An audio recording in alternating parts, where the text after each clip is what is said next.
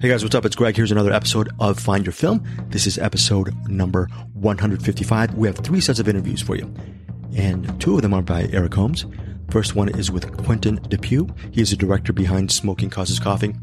It's a film that both he and Bruce Perky really love. It came out this weekend, and right now, as of Rotten Tomatoes, has a critic score of 90%, audience score of 60%. Again, it's in theaters, available on demand. I'm a fan of Quentin Dupieux. I've seen 2 of his movies. Last year's Incredible But True, and a couple of years before that, he did a movie called Mandibles. Both really interesting movies. I did not get to watch Smoking Causes Coughing. Look, it looks funny, and if Bruce and Eric endorse it, that's a very good sign that this movie is very good. It's very interesting. By the way, Quentin's sense of humor, if you don't know it, if you haven't seen Rubber or I believe Deerskin, what else? Yeah, Incredible But True and Mandibles, and now this movie has a very interesting way about him, eccentric humor, and it's an acquired taste, and hopefully that taste is yours. Maybe check out some of his past movies, and who knows, maybe if you've not heard of Quentin Dupieux or his work, but you like laughing or interesting humor, yeah, check his stuff out, starting maybe with Smoking Causes Coughing. So that's the first interview. Second interview is with Eric Holmes. Interviews Claudia Zevallos. She's an actress behind the new family dramedy, A Snowy Day in Oakland, currently on Rotten Tomatoes, no critic reviews, okay? But as far as the audience, like, it's, I think, lower than 50 ratings, but it's still, there are people who've rated this movie. It has an 86% Rotten Tomato score from the audience. A Snowy Day in Oakland sort of centers on a woman played by Nicole Ari Parker. I think she moves into Oakland, and then I think she's putting up some kind of new business. I think she's a psychiatrist or something. I haven't seen this movie, but Eric describes the movie as adorable. So he really enjoyed this movie as well. So it's a beautiful psychologist played by Nicole Ari Parker. I'm reading the IMDb summary. She's from San Francisco, and she moves to Oakland to open up her private practice. And then when she moves to Oakland, there are, I guess, Snowy Day. I don't know what the Snowy Day means, but it's interesting. I think the neighbors of the area are a little bit more closed off, but through fate and circumstance, as the movie progresses, the people in the area, in the neighborhood of Oakland, start warming up, or maybe snowing up. I don't know. I don't know what it is. It's a snowy day in Oakland, but I think it's a heartwarming drama. Okay.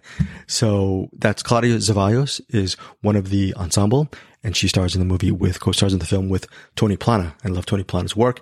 But Zevallos has some really good conversation with Eric about her acting process and about just putting her heart and soul into her dreams of acting. Very resonant interview with Eric. Towards the end, she also talks about her love for the film October Sky. So it's a very in-depth discussion on why October Sky, starring Jake Gyllenhaal, is a film that is very, very special for her. Okay, so October Sky, you have a Find Your Film recommendation.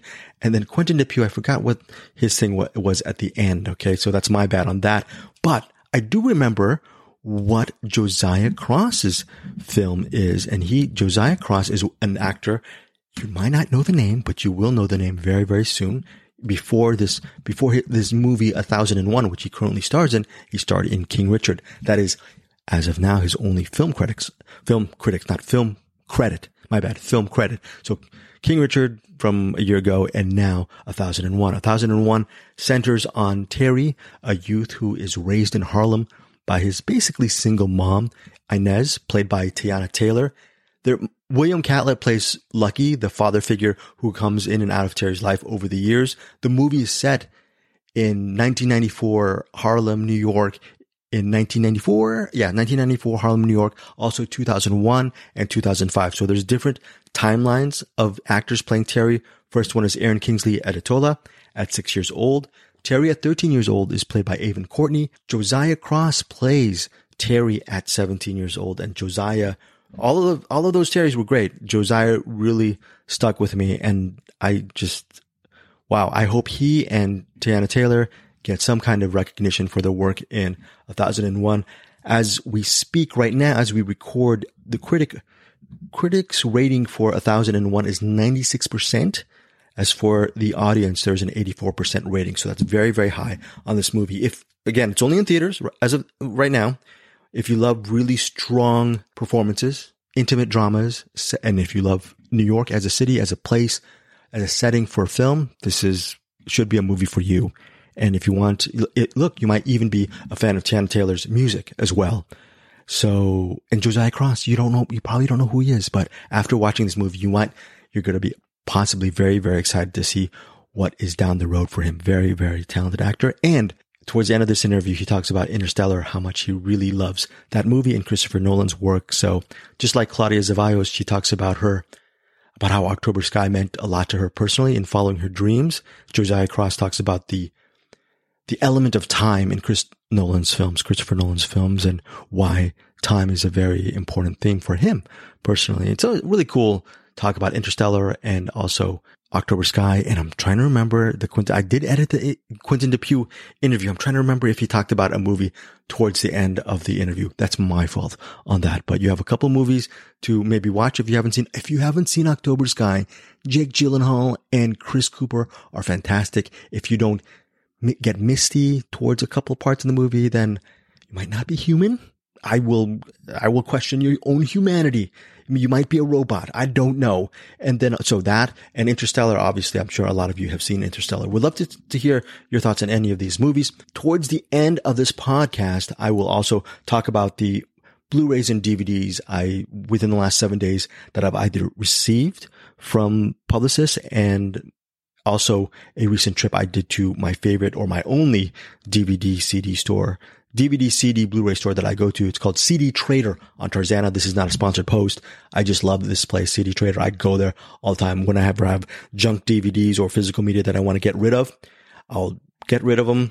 Sometimes I'll get some cash, but mainly I'll just trade them in for other DVDs. So I'll tell you guys what I traded my last batch of DVDs and Blu-rays in for and what I got in return.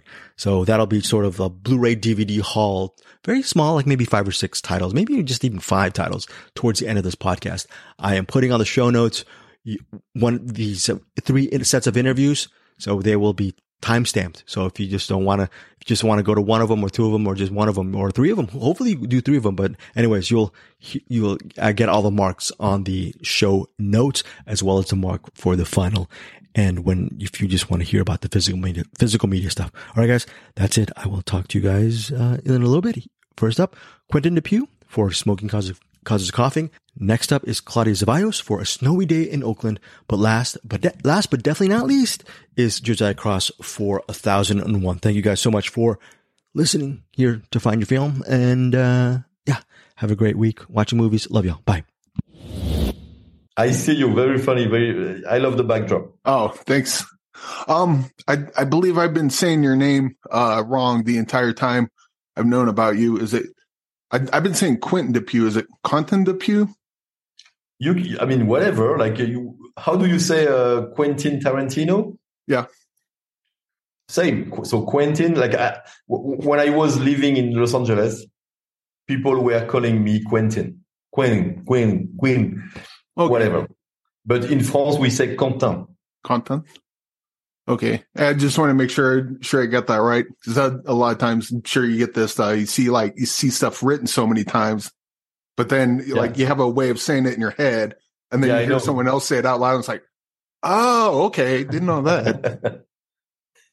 But Quentin Dupieux, thank you for joining me today. And I guess first of all, I want to talk about is your movies are so funny and strange and original, and especially the last couple of years, you've been doing a lot of them. Typically, someone of your ilk don't get to make a lot of movies of the type that you get to make. They either got to be big budget or 4-quadrant or, something we've seen a million times. But you get to make wholly original things that seem to be the actual movies you want to make. How are you able to continue doing that?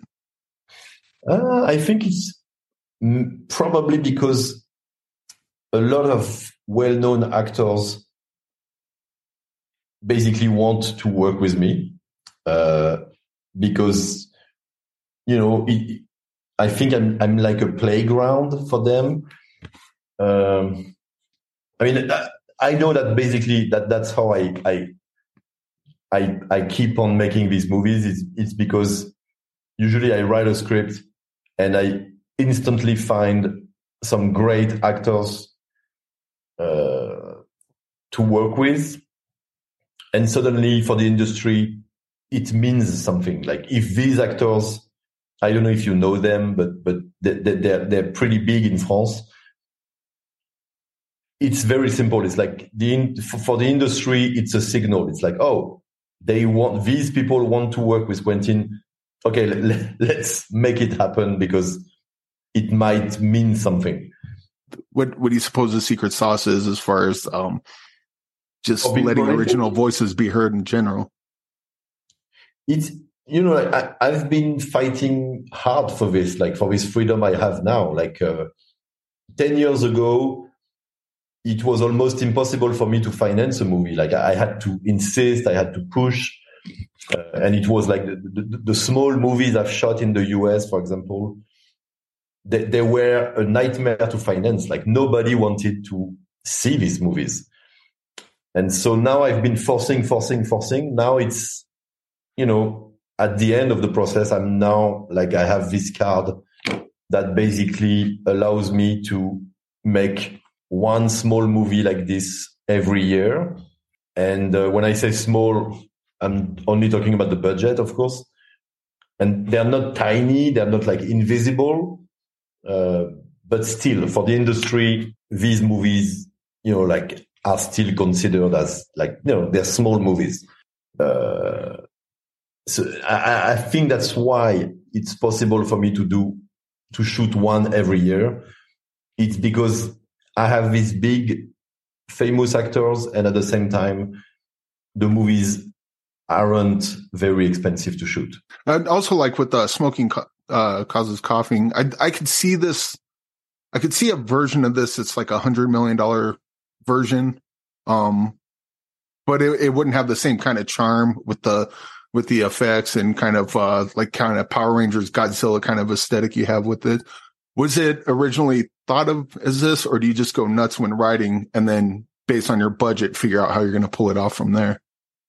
No, like now it's almost automatic. Like when I write a movie, it's basically possible in my budget range. Like it's my brain works like this. I never see myself writing something too expensive because I know I want to make the movie in a few months. So my brain goes, okay, if you want to make this movie, it has to be possible in this budget range. So, it's all about knowing the possibilities. Like I know I will not get $100 million tomorrow to make a movie. So there's no point writing an expensive movie, so that's how my brain works. Like, it's like, okay, what's the next one? Let's write something possible. Also, speaking of writing, what's the writing process for your movies? Like, do they come fully formed, or do you just go in with like a theme or a small idea and you just figure it out as you're writing it? Or like, what's the writing journey like for you? It's never the same. Like, it's different on every movie. Like, for example, the movie Mandibles, the movie about the giant fly. I started with just this stupid idea of two guys find a giant fly in a trunk. And I started like this. Let's see what happens. And yes, I discovered the movie while I was writing it. Sometimes I have the story in mind before writing. Sometimes I have nothing. Sometimes I just have some visual ideas. Sometimes I just have dialogues in mind. It's always different. And also, I just recently found out did a lot of music too, which I'm becoming a fan of that.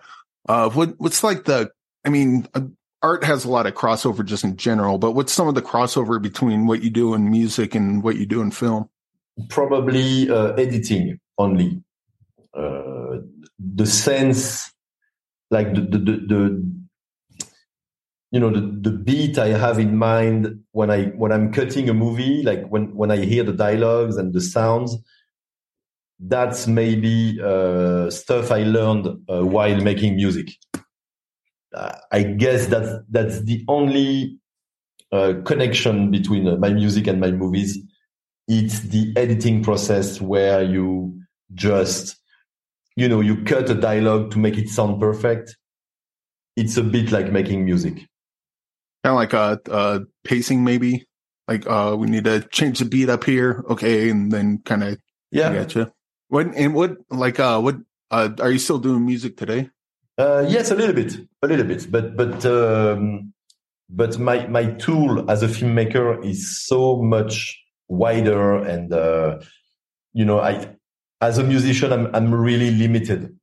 Like I can't, for example, take a guitar and play something. I don't know music that much. Like I'm not a good musician. I'm more like, I make music because the tools are easy. As a filmmaker, it's different. Like my range is bigger, and I have the sense that I'm becoming slowly a master of what I'm doing, which is not the case in music. In music, I'm still like a stupid kid trying to make stupid music. Yeah. When I'm cutting a movie, I know that I'm building something stronger. I still think that, like, even with the music, like, not knowing like the music theory, though, I think experimentation is kind of part of growing and part of being able to kind of learn it. Wouldn't you say? Can you repeat it? I had some background noises. Oh, sorry. Like experimenting with music or just in art forms in general, you're just kind of playing and figuring out, kind of stretching your arms, and you get to figure out what you can do without the restraints of, oh, these are the rules. This is the box I need to stay in. Yes. Let's say like making music is cheap. You can spend 3 days on a computer making music. It will cost nothing, and still you can create something amazing, and it costs zero. When it comes to shooting a film, it's different. Like you can't just rent a crew and experiment stuff on the day. Everything has to be prepared. Everything has to be scripted. Otherwise, the ship sink. And also, it looks like you got another movie coming out. If I got all the A's correct, it's Dali, about Salvador Dali. You got it. You got it. Yes, it is. Yeah, a movie about Salvador Dali. Yes. Now, what's that? What's that one about, and when's that expected to come out, do you think? We of course we're trying to screen it in Cannes Festival, just like Smoking Causes Coughing last year. It was premiered in Cannes. So I hope my Dali movie will be also, shown there. Well, I mean, based on your previous work, I'm very interested to see that. And what I know of Salvador Dali, it seems like a good fit with your sensibilities. So I'm looking forward to seeing what you do with that. Thank you. Yes, I have an amazing connection with Dali, I have to say. Yeah. Also, I guess the final question is my co-host. We have a segment called "What's in the Box," and we have people put movies in there that we draw from every week. Just kind of lesser known movies that you think more people should check out, or maybe just a movie that's personal to you that you happen to like. But is there a movie you would like to put in the box? Interesting. I would say S.O.B. by Blake Edwards. S.O.B.? Yes. Oh, by Blake Edwards? Yes. Okay. I have to check with Greg. He may have seen that one, but you see? Yeah. Yeah, it's not his best, but there's something really special about this movie. To me, it's an amazing movie, and I know it's not well known. It's so yes, that's a movie I really love, and I know when I found it a few years ago, I was so excited to see it because it was like finding a treasure. Yeah. And also, one final question, of your filmography, like what's a movie that you put out that, you got a couple shorts as well. Like what's something you put out that you really liked that you kind of wish more people would go see? Obviously Rubber was a pretty big indie hit, but like, is there something else from your past that you put out? It's like, that one was really good. I wish more people would check that one out. No, I don't think like that. Like to me, it's to me, I get, like I usually get the response I deserve, and I take it with a lot of philosophy. Like that's just the way it is. And when you, I don't know how to say, even if 10 people actually love a movie I made and they tell me, it's already enough. Well, yeah. I can tell you there's at least 3 on our show that do. But Quentin, thank you for joining me today. It's been a pleasure talking with you, and I'm a big fan of all your movies. So looking forward to seeing what everyone thinks of this one, and can't wait to see Dali. Thank you, buddy. Thank you. I have been known to forget to hit the record button. Haven't we all? Yeah. Right. And it's but this is my job. I shouldn't be doing that. It's horrible. Yes. All right. I'm here with Claudia Zevallos, one of the stars of A Snowy Day in Oakland. And first of all, I got to say, this is an absolutely adorable movie. I was watching it going, I cannot wait for this to come out. My sister is going to love this because she loves these kind of movies.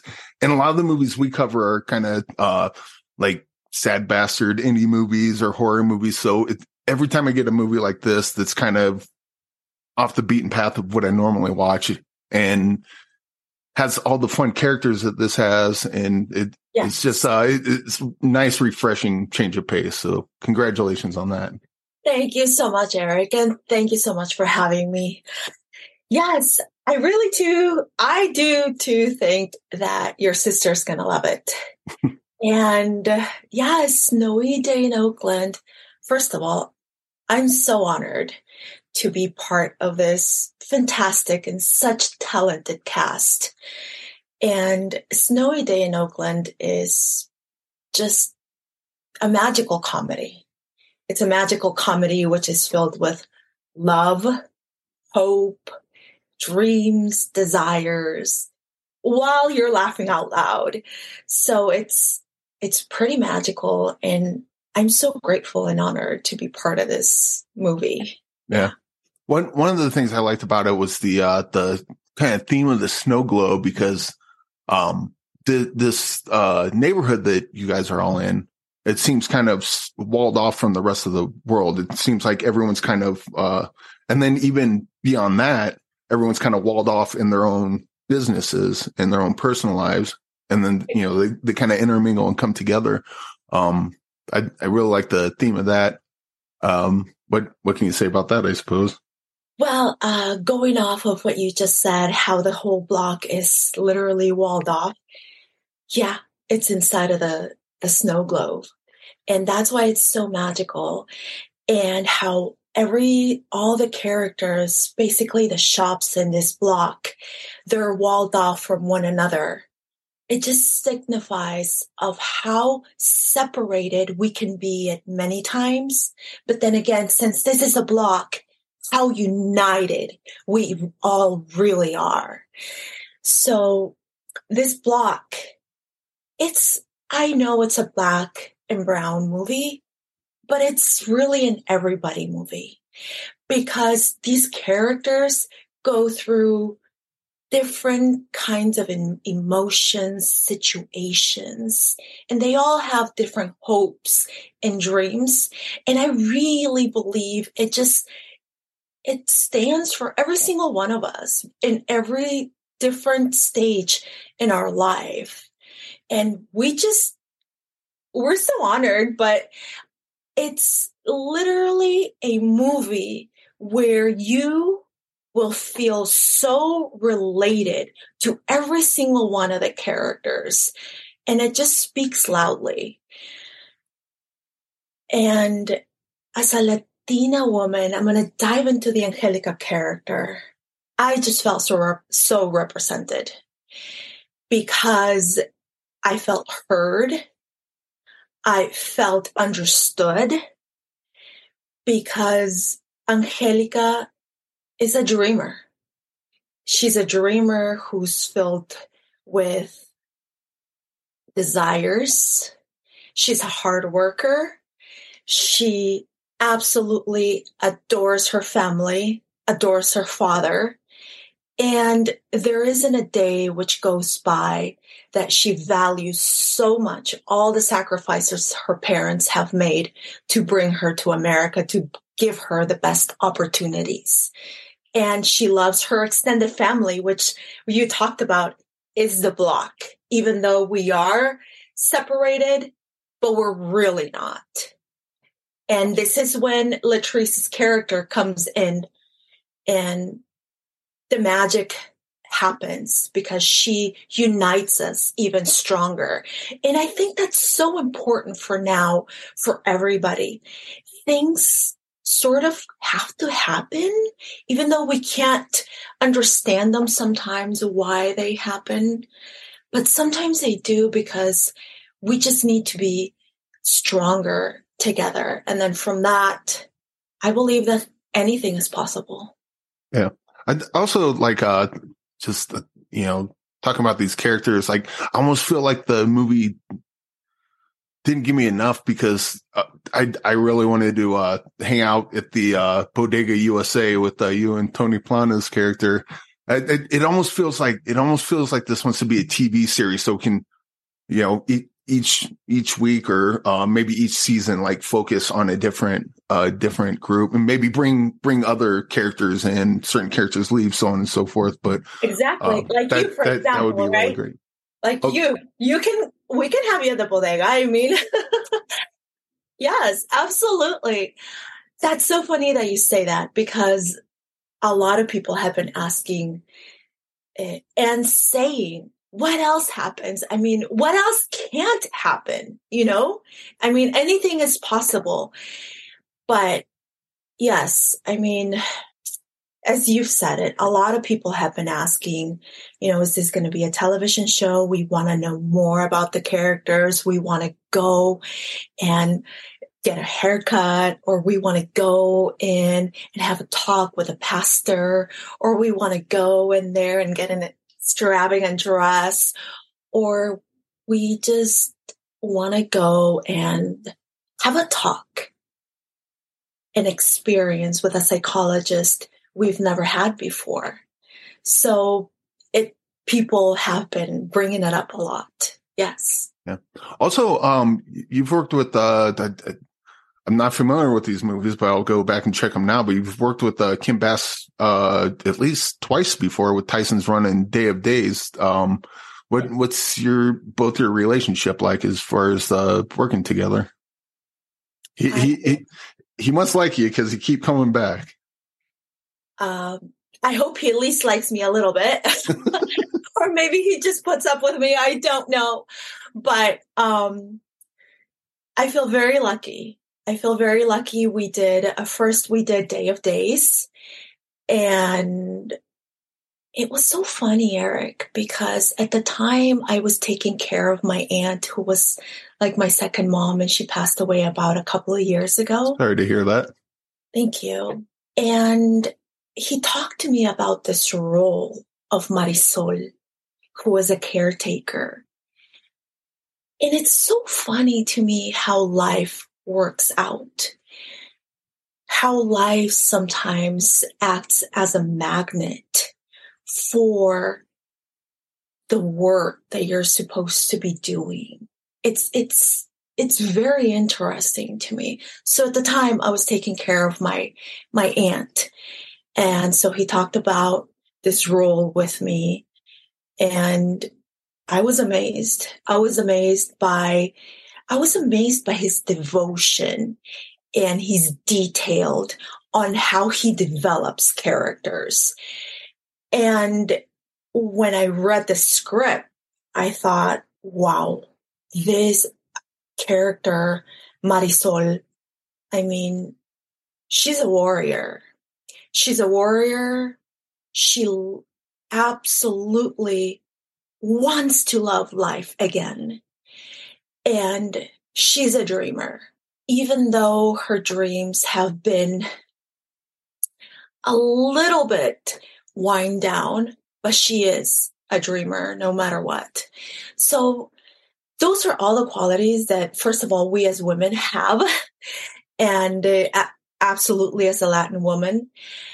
And when I read the script and then I knew Tom Skerritt was going to be playing Walter, it was amazing to me. I was just floored by the fact that I would be working with Tom Skerritt because he's such a legend. And when I got to work with him again on Tyson's Run, he spoke to me about this character of the teacher who is an important character in the middle of the story of this autistic boy who believes he can do anything. And he does. And I thought, wow, that's so funny, because I remember when I was 5 years old and I would get sick, and my grandparents raised me. So my mom and I, we lived in my grandparents' house. So when I would get sick, I would literally get this long wooden board on top while I stayed in bed on top of me, and I would have all my family members surround my bed, and I was the teacher. So when I got this teacher role, I thought, wow, again, it's like life just knocks at your door and says, okay, so here's what you're supposed to do again. And it was amazing, because not only did people really receive it with a lot of love here, but it got distribution all over Latin America, and it did really, really well in Peru. So that's Day of Days and Tyson's Run. So I'm really grateful. Yeah. And so what you were talking about with Day of Days, where like a lot of times art will imitate life, but that's might be a little different for someone like you when you're creating the characters. Is that usually a good feeling or sad feeling, or maybe both? Or like emotionally, how do you feel creating a character that's so ingrained with something sad that happened in your life?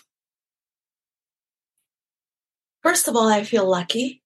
And yes, as you just said, it could be very emotional. But I believe if we don't get emotional, then we're not digging deep enough into ourselves to be able to give a character life. And therefore, if we don't give it life, then we're not being fair to the character we're creating. So that's what I think. All right. Well, that's better answer than I could have given for that, but I'm a guy, so I keep the emotions locked in. But I guess last question is, I ask this with everyone. My co-host Bruce we have a What's in the Box segment, and in the box we have people put movies in the box, or maybe a movie that's personal to you, or maybe a movie that you think is underseen, like, oh, this is really good, no one talks about it. But what's a movie that kind of fits that description that you would like to put in the box that we can hopefully draw and watch later on?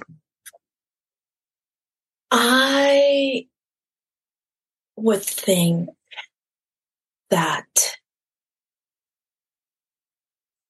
a movie that I would like to put in the box, I would think, that's such a great question, because I have a mix of all these different movies. I would think Rocket Boys. Rocket Boys? Yes. What is Rocket Boys? I've not heard of that one.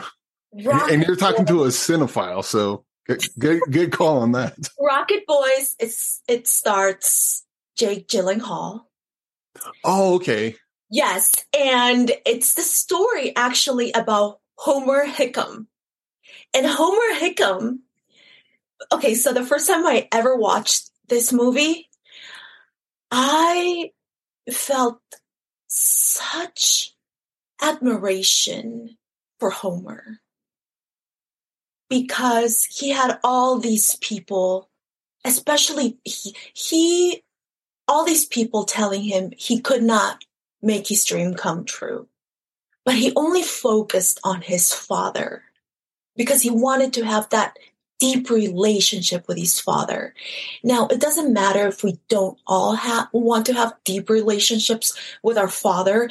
We could want it with our aunt, with our mother, with our grandmother, with whomever. But we all have that one father for us. So he wanted to have a relationship with his father, and his father never really paid attention to him.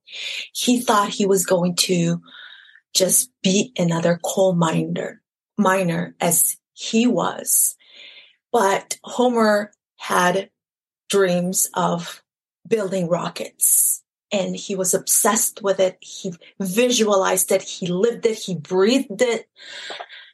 And that was his dream until he obviously fought for it, fought against it with his father.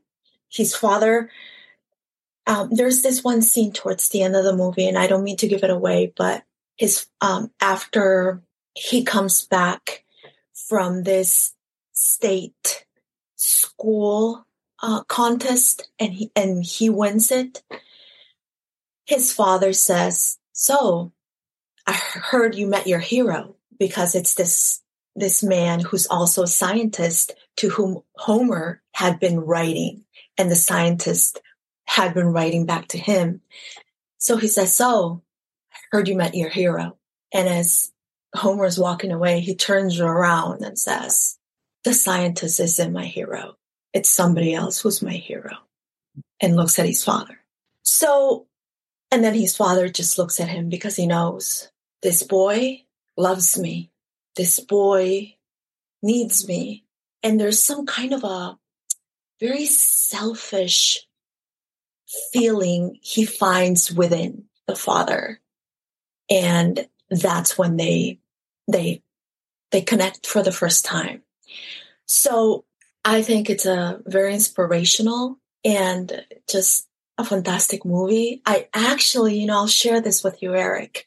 After I watched that movie, I wrote to Mr. Homer Hickam, and I thanked them for the movie. I thanked them for the inspiration, and I thanked them for helping me never to lose track of my dream.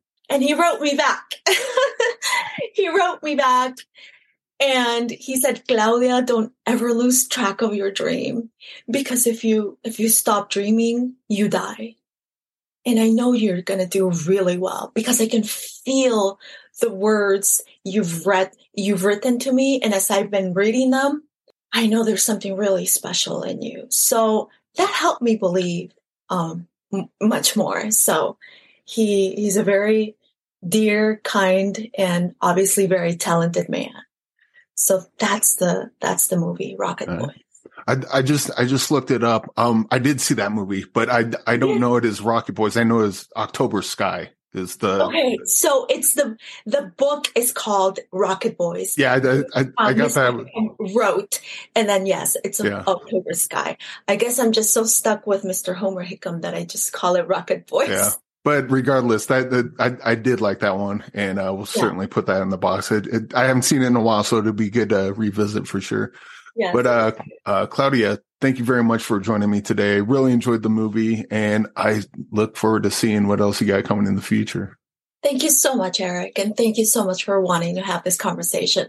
I really got emotional, and this was really kind of like a deep conversation, and thank you for allowing me to say how I build my characters, because it means a lot. Thank you. No problem. Thank you much. Is that a nest? I got the perms, the hair, the weave. I thought you moved to another shelter. Nah, I was in Rutgers. I really missed you, girl. Yeah, and apparently these roots too. What you been doing? What you been doing? Nothing against the roots that you do. Terry, just let me see your eyes so I know you're not mad at me. I'm staying out of trouble this time.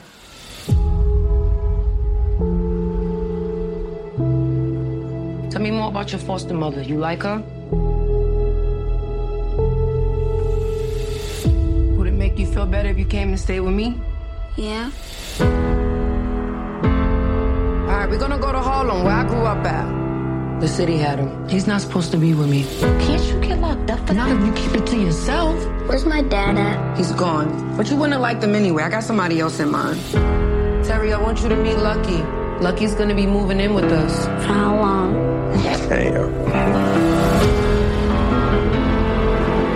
You better get that chip off your shoulder. I know you hear me. You are my mother. You a blessing. For your mom especially. You getting older now. Time for you to start thinking for yourself.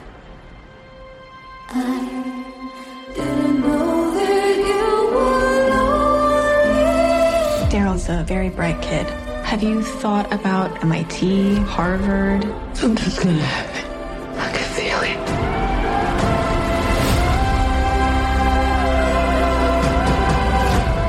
Is your mother home?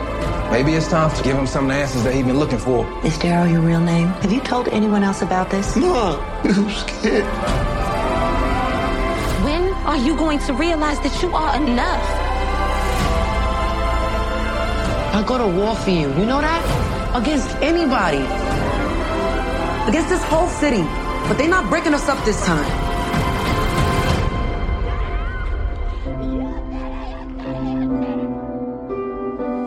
I see somebody who needed me. Maybe I'm the one who needed you.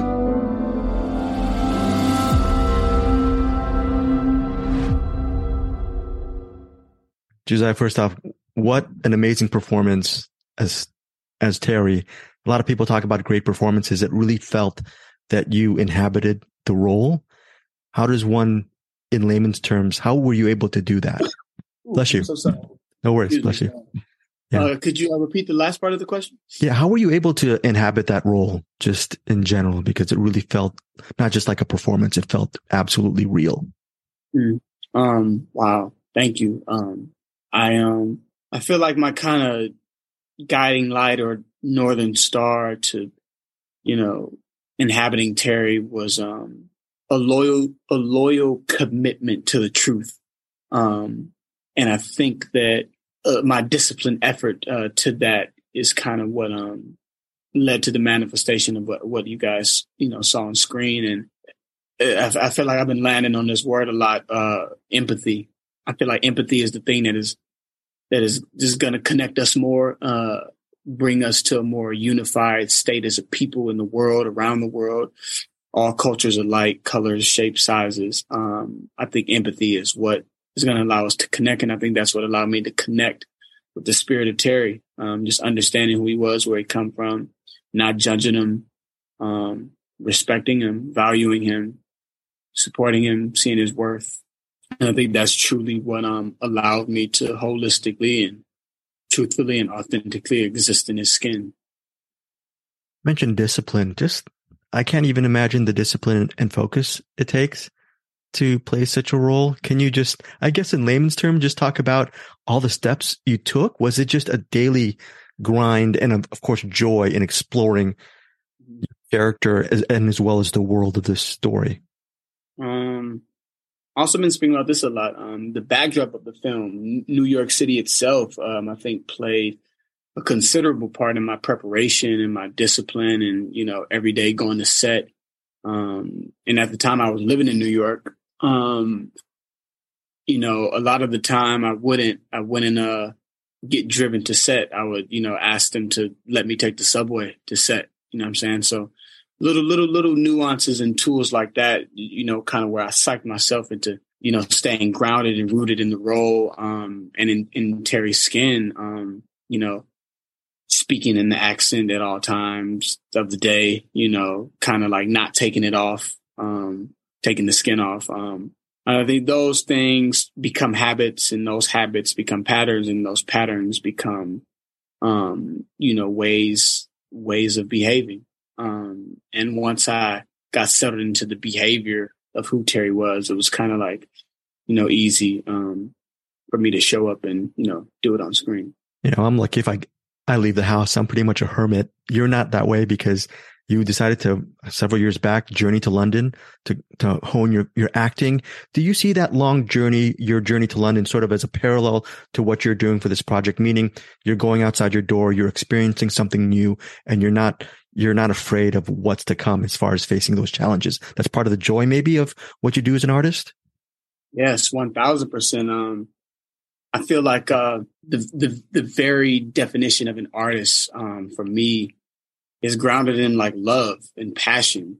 And I think that once you disassociate the label of like work, which has such a lot of times negative connotation to it, I have to study or I have to go to rehearsal, or I would switch that thinking, and I switch the thinking all the time to I get the privilege to study. I get the privilege to rehearse. I get the privilege to do this research on this character. I get the privilege to,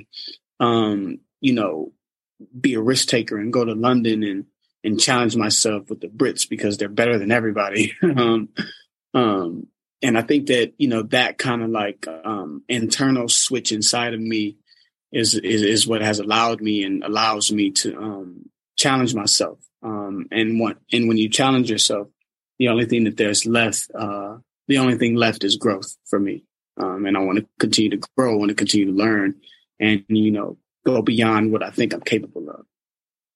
Speaking of growth, I don't know if you attended Sundance. Can you just talk about your feelings of, if you have already getting the reactions from this film and just it possibly changing people's perceptions and lives. So on that's side A of my question. And then part B is how has this movie, I guess, in tangible fashion changed your life? Because it's such a profound and sublime story. Well, to the first part of the question, I was at Sundance. We all were there. The main cast, we were all there. And again, I'm a cinephile, love cinema, all the ins and outs, bells and whistles, everything that, has to do with film. And Sundance has always been that, one of those floating ghosts in the canon of, the film world of like, well, if you go to Sundance, man, you're doing it, you know what I'm saying? Not only that, just the privilege of like just being grateful even to make it into Sundance is like a revered and a rare list. Then getting to win the highest prize there, then we get into surreal airspace where, okay, well, we got in and that's the win itself. Okay, we got into Sundance and then we won. And then that's kind of like, well, okay, 95% of like the films that won this prize go on to like win an Oscar, you know what I mean? Then that talk enters your brain. And for me, it's kind of all just rooted in just gratitude and just being grateful for the opportunity itself and getting the chance to just contribute to the space and give this story to people. And, walking away from Sundance, I was just, extremely filled with gratitude and humility. And tangibly today, I would say, it's still early. So tangibly, I would think the only thing that, has changed is people texting me more about, what they seen or what they heard. That's probably about it so far. So obviously I'm not a professional, but I'm just curious, when you're in these scenes, you're a professional actor. How do you not break down?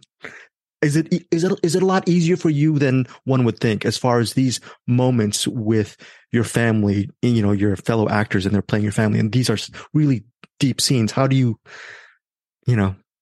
I think it is. Yes, it's a professional, craftsmanship.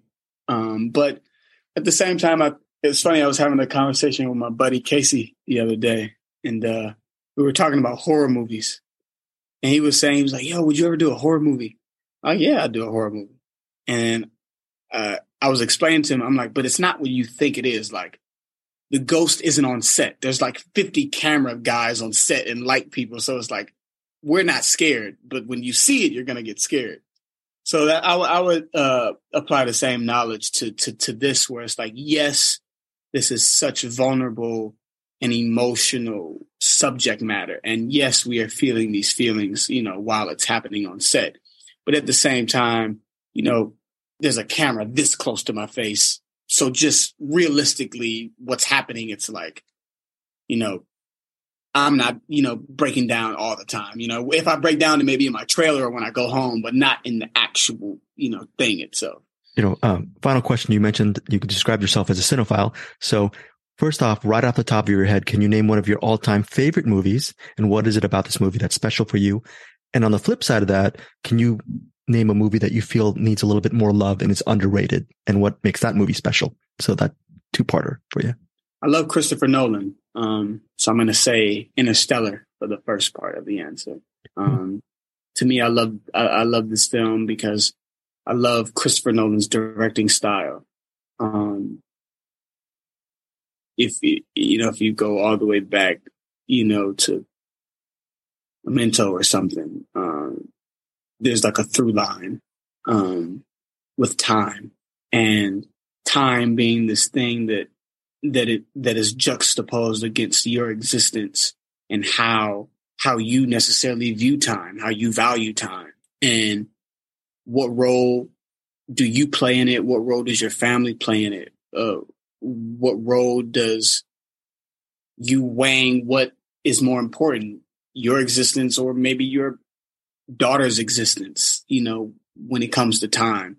What will you do for that time? What won't you do for that time? And I feel like Interstellar, it's telling a story that is intangible and below the surface, as opposed to like, the big budget there in space and on a spaceship and all that kind of stuff that gets people in the seats. But like once you're there and you're, dissecting and examining what's happening, it's like there's a quote in the movie when Matthew McConaughey they're doing the math of how long they're going to be in space. And, he arrives at, okay, well, we're going to be here for 15 minutes. And then another character, like, he was like, that's 75 years. And he's like, are you willing to be away from your family for 75 years just to save the world? And everyone else is kind of like confused on what their answer should be. And, Matthew McConaughey's character is like, nah, I'm willing to do it, and those type of motifs and thematic, undertones are what draws me to a film and connects me to a film. And just how Matthew McConaughey, his arc in the story, how in the beginning he didn't want to do it. He didn't want to go. And then he's like, okay, well, I'll go. And then he's all happy to go and he's all for it. And then he gets there and he's been there for like a week, and it's been like 20 years on Earth. And then he starts to realize what that time meant, versus what he was trying to achieve, and him rethinking, well, maybe should I just have stayed down there with my family and died with my family, or be trying to save the world for these people that I never would have touched or saw in life, where I could have spent the last 30 years with my actual family. But yeah, it gets me very emotional. But I love Interstellar. Josiah, thank you so much for your time. Really loved the film, and looking forward to interviewing you again. Great performance. Thank you so much. Hey guys, what's up? So here's my Blu-ray haul that I did receive within the last 7 days. This is one of my bad things. I get DVDs and Blu-rays from Publicis, and I purchase stuff as well from CD Trader. And it takes me forever to get to them, to review them. I am going to make a concerted effort moving forward to start covering them and reviewing them and just talking about them on this podcast, and as well as my website, findyourfilms.com. You can check that out as well. I have not been writing on that site. I've just been devoting a lot of time on Deepest Dream, but I am focusing on putting more physical media coverage, a lot more coverage, in fact, on the findyourfilms.com site, as well as giveaways. All right. Anyways, what did I receive from Publicis is just 2 discs. Okay. From Cohen Media, Cohen Film Collection, I received a movie called Secret Defense, and it says a film by Jacques Rivette. And it says, when a brilliant scientist discovers that her father did not die accidentally, but was murdered by a family friend, she swears vengeance. And the actress is internationally renowned actress Sandrine Bonnaire. And you know what? Jacques Rivette is a filmmaker I should know more about.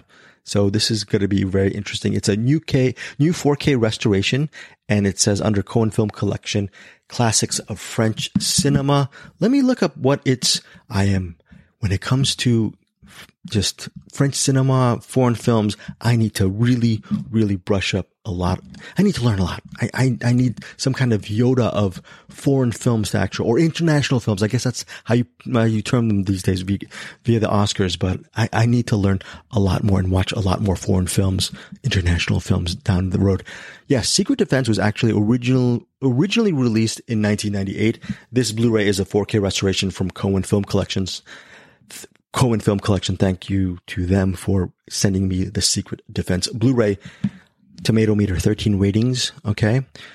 I don't think Rotten Tomatoes was up by 1998. So maybe that's why it's considered a mystery and thriller. Oh no. The runtime to this, and it stars Sandrine Bonnaire, and I don't think I've ever seen a movie by Jacques Rivette. But look, there's 13 reviews, 85%. 250 ratings, plus ratings over on Rotten Tomatoes, 84%. Wow. So that is really good. But the problem is 2 hours and 53 bleeping minutes. I'm going to get to this. I've got to get to this. And whenever something says mystery and thriller, I'm excited. That's that. I think mystery/thriller and Westerns are my favorite genre. So Secret Defense from the Cohen Film Collection is my first, it's my first little review copy that I did receive. Okay. And then the second one is from Music Box Films. It's called Leonore Will Never Die. And I remember when this came out, either earlier this year or late last year, late last year in 2022, got some really great reviews. Here we go on Tomato Meter, Rotten Tomatoes, 36 reviews, 92%. Audience score, that said there's fewer than 50 ratings, 88%. Here is the Rotten Tomatoes plot summary. A delightfully unique tribute to the transporting power of cinema, Leonore Will Never Die marks director, co-writer Martika Ramirez Escobar as a talent to watch. That is not a good way to, yes. Oh, so yeah, it's a Filipino film. So I'm part Filipino, part Thai. So this is something that should hopefully appeal to me. Sorry for that. My throat got dry. Okay. Quote, Leonor Reyes was once a major player in the Filipino film industry after creating a string of successful action films, but now her household struggles to pay the bills. When she reads an advertisement looking for screenplays, Leonor begins tinkering with an unfinished script about the quest of young noble Ronaldo, forced to avenge his brother's murder at the hand of thugs. So, okay, so this is about a former major player in the Filipino film industry. So I am very ashamed because I am Filipino. I think in my life I've seen maybe 3 or 4 Filipino themed films. So, and I still haven't seen that Jokoy film, but so Martika Ramirez Escobar, I'm excited to see it. It's in its original language in Filipino. So I'm excited. So Leonore Will Never Die. I'm going to watch this. It's a runtime of 99 minutes and it's currently on, I did receive the Blu-ray. The bonus features include feature commentary by director Martika Ramirez Escobar.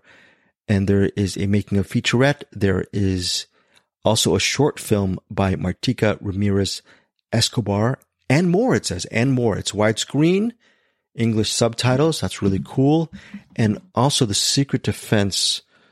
Also, I forgot the bonus features on Secret Defense. Bonus features include an audio commentary track by director emeritus, New York Film Festival and professor of film and media studies, Columbia University, Richard Pera. Okay, so that's, yeah, because these types are very, I think, Richard Pena.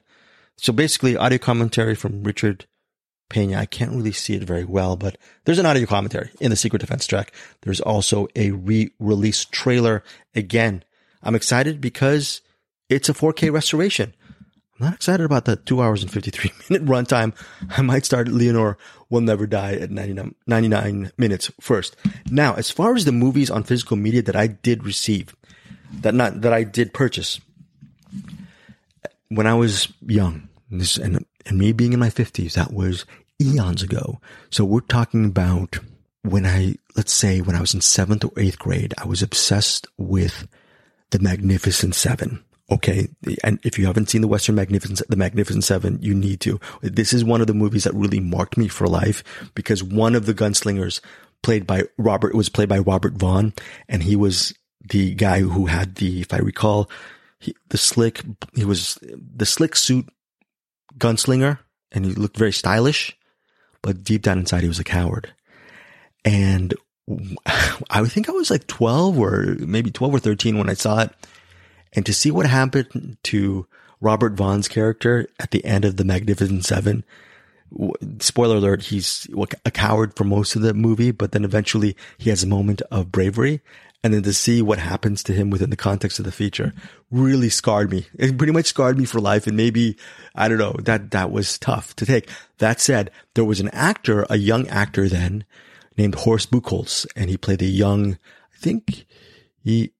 I don't want to spoil it too much, but he was the young gunslinger in the Magnificent Seven. Okay. And he was the quote unquote fresh face I did not know about. Even when I was 12 or 13, I knew who Robert Vaughn was. I knew who Yul Brynner, Steve McQueen, Charles Bronson. I knew all those guys when I was a kid, but I had no idea who Horst Buchholz was. So after loving the Magnificent Seven at 12 or 13, I realized he was like, wow, Horst Buchholz is in a movie with James Cagney called 1, 2, 3. Oh, and it's directed by Billy Wilder. And I think even then I knew that Billy Wilder directed Sunset Boulevard and Some Like It Hot. So even by then at that age, I knew a thing or two about when it came to cinema. And I think by then I'd seen Sunset Boulevard and Some Like It Hot. And I said, oh wow, Horst Buchholz, he's in 1, 2, 3. And I love those Billy Wilder movies. I've got to see 1, 2, 3. And back in the day, there was a couple of chances for me to see 1, 2, 3 on television. It would play late at night on television, or even if I recall, there were chances even during the VHS tape. When you were recording everything on VHS, I could have recorded on 1, 2, 3 on VHS as well. But I was always obsessed with eventually watching Billy Wilder's 1, 2, 3. And as the years progressed, there was a Cameron Crowe book where he interviews Billy Wilder, and I think I have it in my garage right now. And I don't know if it's either signed by Billy Wilder or Cameron Crowe. I know it's signed by someone. I even remembered getting that book from the publisher because back in the day I used to actually interview authors and whatnot, and I was planning on interviewing Crowe for that book. I don't know. It just never happened, that interview, but I did get the book. And even when I got the book, I think it was in the mid-90s or whatever, whenever that book was released. I think it was called Conversations with Wilder or Conversations with Billy Wilder. I said, my gosh, I still haven't seen 1, 2, 3. I need to see 1, 2, 3. Well, it's 2023. I still haven't seen 1, 2, 3. So thank goodness for CD Trader. I did finally purchase. Well, in my case, purchase means I traded in some DVDs and I got Billy Wilder's 1, 2, 3 starring James Cagney. And yes, the Magnificent Seven star Horst Buchholz, as well as who else is here? Pamela Tiffin and Arlene Francis. I love Arlene Francis. She's very, very good as well. $9.99, $10 used. And I think right now on Kino Lorber, if you go to Kino Lorber to order it, it is currently $12. So I saved $2 here, and actually it would have cost me a little bit more to Kino Lorber for shipping. So I saved a little bit money here on CD Trader by actually purchasing a $10 used DVD. But this is no knock on Kino Lorber. I love them. A lot of my DVDs and Blu-rays are from Kino Lorber that are purchased. So I'll be reviewing them on this Find Your Film podcast as well. Now, there's a movie called a DVD. It's a special edition of Joyride, a movie starring Steve Zahn, Paul Walker, and Lily Sobieski. And there is a movie quote down below. It says, a hot-wired, white-knuckle thriller. I believe it was directed by it was directed by John Dahl. And yeah, John Dahl is a very interesting filmmaker. And yeah, what movie did he do? I think he did a movie called Unforgettable, The Last Seduction, if I recall. I haven't seen The Last Seduction. I definitely have to eventually get around to it. I remember The Last Seduction starring Linda Fiorentino was huge when it came out. And I think the Unforgettable movie starring Ray Liotta, I think Fiorentino was in it as well, but that movie didn't do so well. But anyways, John Dahl was a big fixture as far as the directing scene in the 90s.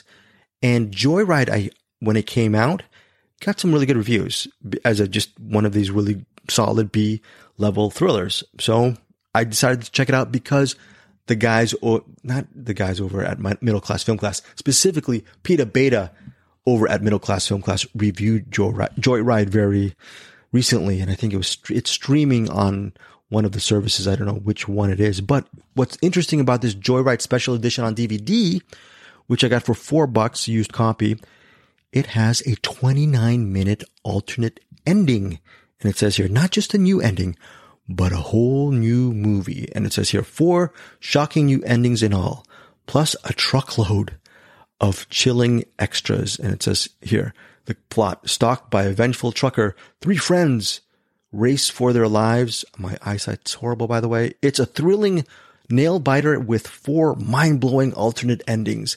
Steve Zahn, Paul Walker, Lily Sobieski. Never interviewed Lily Sobieski, interviewed Paul Walker, really great guy. And I got him emotional on one of these interviews. If you ever want to know what happened, I'll tell you. Just email me and I'll email you back on what happened regarding Paul Walker. Very interesting story regarding him. And Steve Zahn, very cool guy to interview as well. So, and Lily Sobieski, I wish I got the chance to interview her, never got to. But Joyride, I've never seen this. I purchased this because of the 29-minute alternate ending. I might, when I have time, watch the original film that's streaming out there, and then try to watch the full director's cut with the alternate ending and see maybe there might be a completely different movie, if it's a completely different movie or not. It's just interesting. Also, the fact that I got this DVD for $4 is cool. Used, that is. You go on Amazon, this DVD not used, $28, because it's put out by 20th Century Fox. And if I recall, there's not too many 20th Century Fox DVDs out. Their whole line, 20th Century Fox Entertainment, not as much as they're discontinuing, I'm sure, some of these titles. And yeah, that's why this DVD is selling on Amazon for $28. But it's really cool. Joyride. I can't wait to see the alternate ending. If you would love to hear your thoughts on Joyride as a film, and maybe if you've seen the alternate ending, tell me what you think of that as well. Last but not least, the complete first season of Night Gallery from Rod Serling. And it says here in the back, 20 terrifying stories plus the original pilot movie. It includes bonus episodes from the Night Gallery series featuring the series' biggest guest stars, which include Sally Field, Vincent Price, Lindsay Wagner, Carl Reiner, and more. So this is the complete first season. I got this. This was pretty cool. $6 to complete first season, sealed. So that was, and I think actually right now, one of the reasons why I got it was when I was at CD Trader, I went to justwatch.com to see if I can actually stream it in all of the streaming services that I pay for and I never use, and I waste so much money every month. But on Just Watch, it says it's not available for streaming. There's no streaming, or not even for a digital purchase. I could be wrong. I haven't checked Vudu yet or Movies Anywhere, but I checked on Amazon, and I'm looking right now, the Night Gallery Season 1, the Night Gallery, there's no way to actually purchase the complete first season on digital. So as of this recording, that's kind of a cool thing. For $6, I'm getting the Night Gallery and I would have purchased this Night Gallery thing, $6 used. But the fact that, let's see, I'm looking right now on Amazon, the Night Gallery Season 1, the DVD sealed is $13.07, and the Blu-ray is $27. So this Night Gallery, I don't think it's ever been used because it's sealed and it has this thing in it. And this is an old copy that they've had kicking on the shelves for a while, and I decided to purchase it. And if I purchase the DVD on Amazon, it's $13, and that's even a steal because the original price is $17. But anyways, it's really cool to even get it right now, because if you are if you're a Rod Serling fan, Rod Serling from the Twilight Zone, or you're just a fan of Night Gallery, this would be worth purchasing. You can't stream it or purchase the digital stuff anywhere. That's ridiculous. It's really ridiculous. And what's interesting is one of the sellers over at CD Trader, he said, my father was not a DOP. He was a cameraman on one of the episodes of Night Gallery. I forgot to ask him what his father's name was, so I could look it up on IMDb. So anyways, some really good purchases on physical media. Also, look, I don't know, listeners, if you have a lot of money on as far as your expenditures go, if you have some money in the bank, or you just, like me, you'll use your lunch money to buy physical media. I've just recently realized that maybe it just took me just too long to realize this, that it's worth buying physical media, because on one hand, you never know when streamers will take it off the air or take it off streaming. Number two, if you even have the money to buy digital, it might not be available on digital. So, and I know discs eventually degrade over time and whatnot, but I have DVDs here that's been in my house for about over 20 years, and some of them I haven't even gotten to. But yeah, I mean, so that's it. That's wow, this was a long one. So my haul this week was Leonore Will Never Die. Thanks to Music Box Films for that. Secret Defense from Cohen Film Collection. Thanks to the people over at Cohen Media Group for that. So Secret Defense and Leonore Will Never Die. I will be reviewing it on Find Your Film, the findyourfilms.com site. And eventually I'm going to get to Billy Wilder's 1, 2, 3, starring my guy, Horace Buchholz and James Cagney. Joyride, starring Steve Zahn, Paul Walker, and Lily Sobieski. I just need to devote an entire day for that. Watch the original film and then go for the 29-minute thingamabob alternate ending. And last but not least, Night Gallery, the complete first season for $6 My goodness. So again, not a sponsored post regarding CD Trader over in Tarzana, but I just, until the end of my days, I hope that store is open, because that they do a great service and their pricing is fantastic. Again, not a sponsored post. I just end up getting some really good trading for some really good stuff down there. If you are in Los Angeles, in the Los Angeles area, or if you're going to Los Angeles, or if you're looking for a Blu-ray or DVD store, go to CD Trader. Go find it. It's on Ventura Boulevard. It's that whole area has a great music artist kind of vibe over that Tarzana area on Ventura Boulevard on CD Trader. I go there maybe once every 3 weeks and just, I trade in a lot of the stuff that I've amassed over the years that I don't need anymore, or just recent Dollar Tree purchases that I'm not feeling. Okay. So that's it. Hope you enjoyed this podcast, with those 3 sets of interviews. I'm trying to make Find Your Film its own thing. So if you have any questions regarding any of these physical media, or if you want to share some of your own physical media stories or whatever, I'm not physical media, not regarding your own personal physical media. I'm talking about your own personal physical media in relation, not to relationships, but in relation to Blu-rays and DVDs. Okay. So I want to make it sure that, hit me up, info@findyourfilms. Tell me about some movies you have in your collection, your prized and cherished DVDs and Blu-rays, yada, yada, yada. All right, guys. Thanks again for listening, and I'm out. Bye.